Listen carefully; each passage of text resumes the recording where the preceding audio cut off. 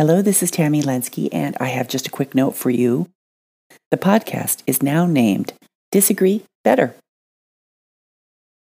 When someone won't change their behavior, we may try to persuade them by fiat or information. Both approaches can work, but too often they fail. Here are 3 reasons force and facts fail to persuade, and what to try instead. Hello, this is Tammy Lenski, and welcome to The Space Between, a podcast about getting better results from our most difficult and important conversations. The space between refers to the figurative terrain between them and us, between where we are and where we want to be, maybe even between who we are and who we want to be when we're in a difficult conversation. And this episode is 3 reasons they won't change their behavior and what to do about it.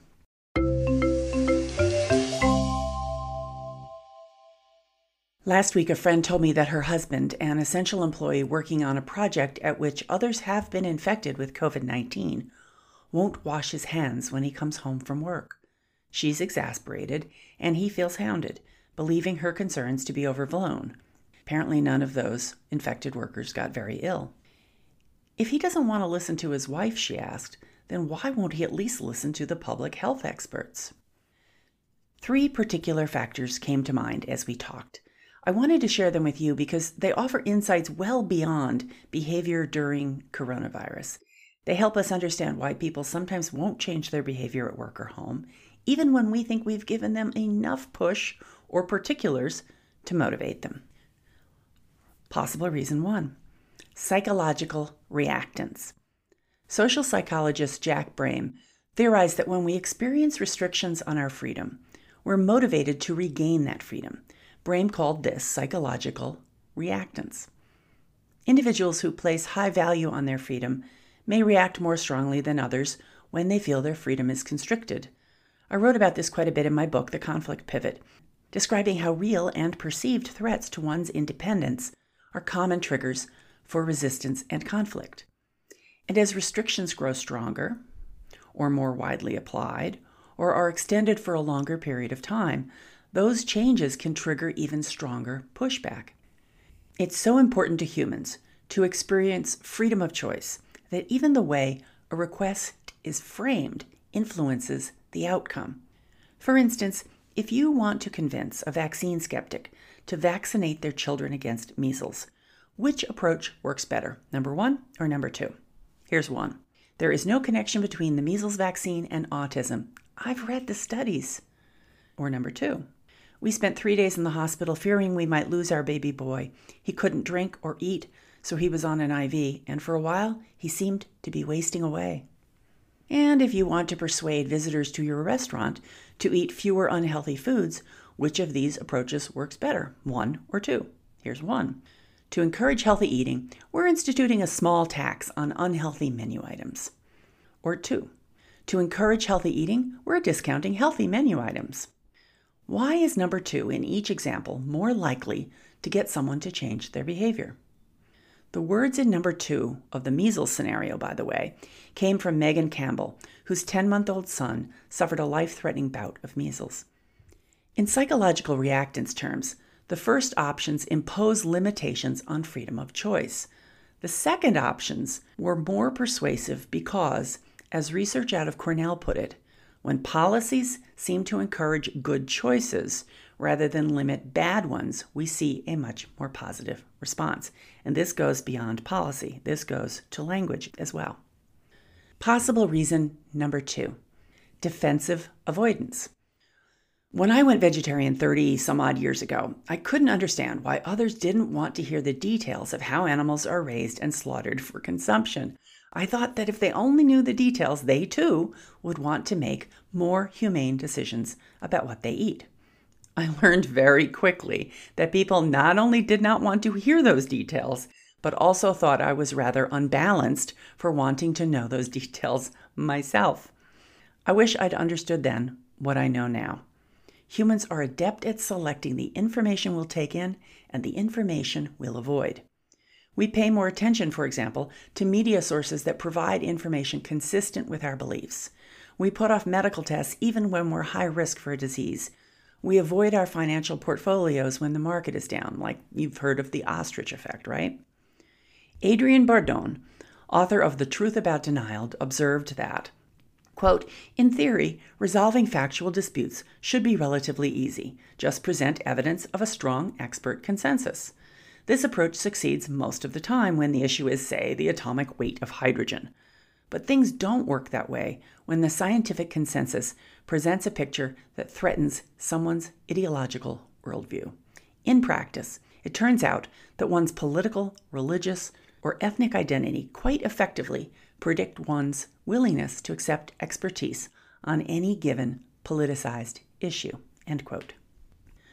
We tend to avoid facts and other information that may be painful to receive. 2017 research out of Carnegie Mellon pointed out that bombarding people with information like this is more likely to provoke defensive avoidance than receptive processing. Defensive avoidance is just what it sounds like, a decision to avoid information as a means of self-protection. We also tend to become more entrenched when someone challenges our closely held beliefs. Those challenges can feel like threats to our very identity and social circles. Research suggests that when people consume information that undermines their identity, that information actually triggers feelings of anger and dismay, making it difficult for them to digest the information and adopt new facts. We should also be aware that denial doesn't come from ignorance. Social scientists use the term motivated reasoning to describe the natural process of deciding what evidence to accept based on our worldview. Motivated reasoning is, as social psychologist Ziva Kunda said, the tendency to find arguments in favor of conclusions we want to believe to be stronger than arguments for conclusions we do not want to believe.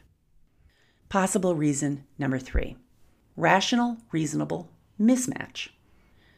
Rational and reasonable are not the same thing. Researchers at the University of Waterloo uncovered a key factor in how we think about acting rationally in situations where a rational behavior rubs up against one of our social norms. We associate rationality with logic, and we associate reasonableness with a pragmatic focus on social norms that are context-specific, meaning a social norm in our community, for instance, may differ from a social norm in our family. Said the researchers, quote, irrational behavior may not necessarily be a sign of failure to understand, but rather an attempt to follow a competing folk standard of reasonableness, end quote. As Sigal Samuel said in reviewing the Waterloo study, quote, when you see someone acting in a way that seems irrational and you're tempted to write that off as a stupid mistake, think again. Maybe they're not failing at rational decision-making. Maybe they're succeeding at reasonable decision-making. I'm going to read that last sentence again. Maybe they're not failing at rational decision-making. Maybe they're succeeding at reasonable decision-making. So, how to persuade someone to change their behavior? If humans are susceptible to psychological reactance, reactive defensiveness, and rational, reasonable mismatch, what can we do to persuade them to change their behavior? First, we have to stop pushing. When we sense pushback to our request, we must resist the temptation to pile on more data, more reasons, more. It's not getting in, and it may be making things worse. Next, we can reframe our request to reduce restrictions on freedom of choice and amplify the connection to something they value. In the show notes, I'm going to put a link to a Cornell University video with some great examples of this. Next, we should consider whether our appeals to rationality and logic are a mismatch with their social norms. If they are, we should appeal to reasonableness instead of rationality. We can start by figuring out how to align our request with their competing social norm or with a different social norm they value. This may take some work on our part, yet it can be a powerfully worthwhile investment. Depends how much you care about the behavior you'd like to see changed, right? We can also tap the power of story. Stories are compelling ways to influence others. Research has borne this out for years. I said in the Conflict Pivot, humans are natural storytellers. We tell stories to communicate and connect, entertain and educate, persuade and inspire, unite and divide, appreciate and demonize. Stories help us retain ideas and try new ones on for size. We use stories to understand and make meaning, constructing our world with their help. Australian psychologist Peter O'Connor says, "Not to have a story is in fact not to be human." Dr. Deborah Birx, coronavirus response coordinator for the Trump administration's White House Coronavirus Task Force, that's a mouthful, is an excellent storyteller. Maybe you've seen her. It's notable how frequently she uses stories to influence viewers of the daily televised briefings. Her stories make her scientific information accessible and drive the main point home. And again, in the show notes, I'm going to link to a video showing a clip of a story she told about her grandmother during the 1918 flu pandemic. It's very telling. Of course, not just any story will do. We've got to find the right story, the story that resonates with them and what matters to them.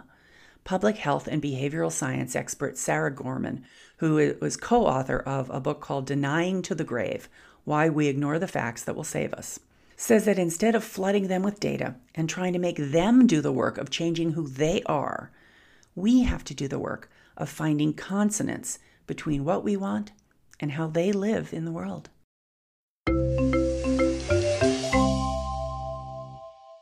Thank you for listening. Find show notes and episodes at tammylensky.com/podcast. Transcripts of podcast episodes are available at no cost to my subscribers who receive an email each time one is available. Visit tammylensky.com/subscribe. That's TAMMYLE, and is in negotiation, SKI.com/subscribe.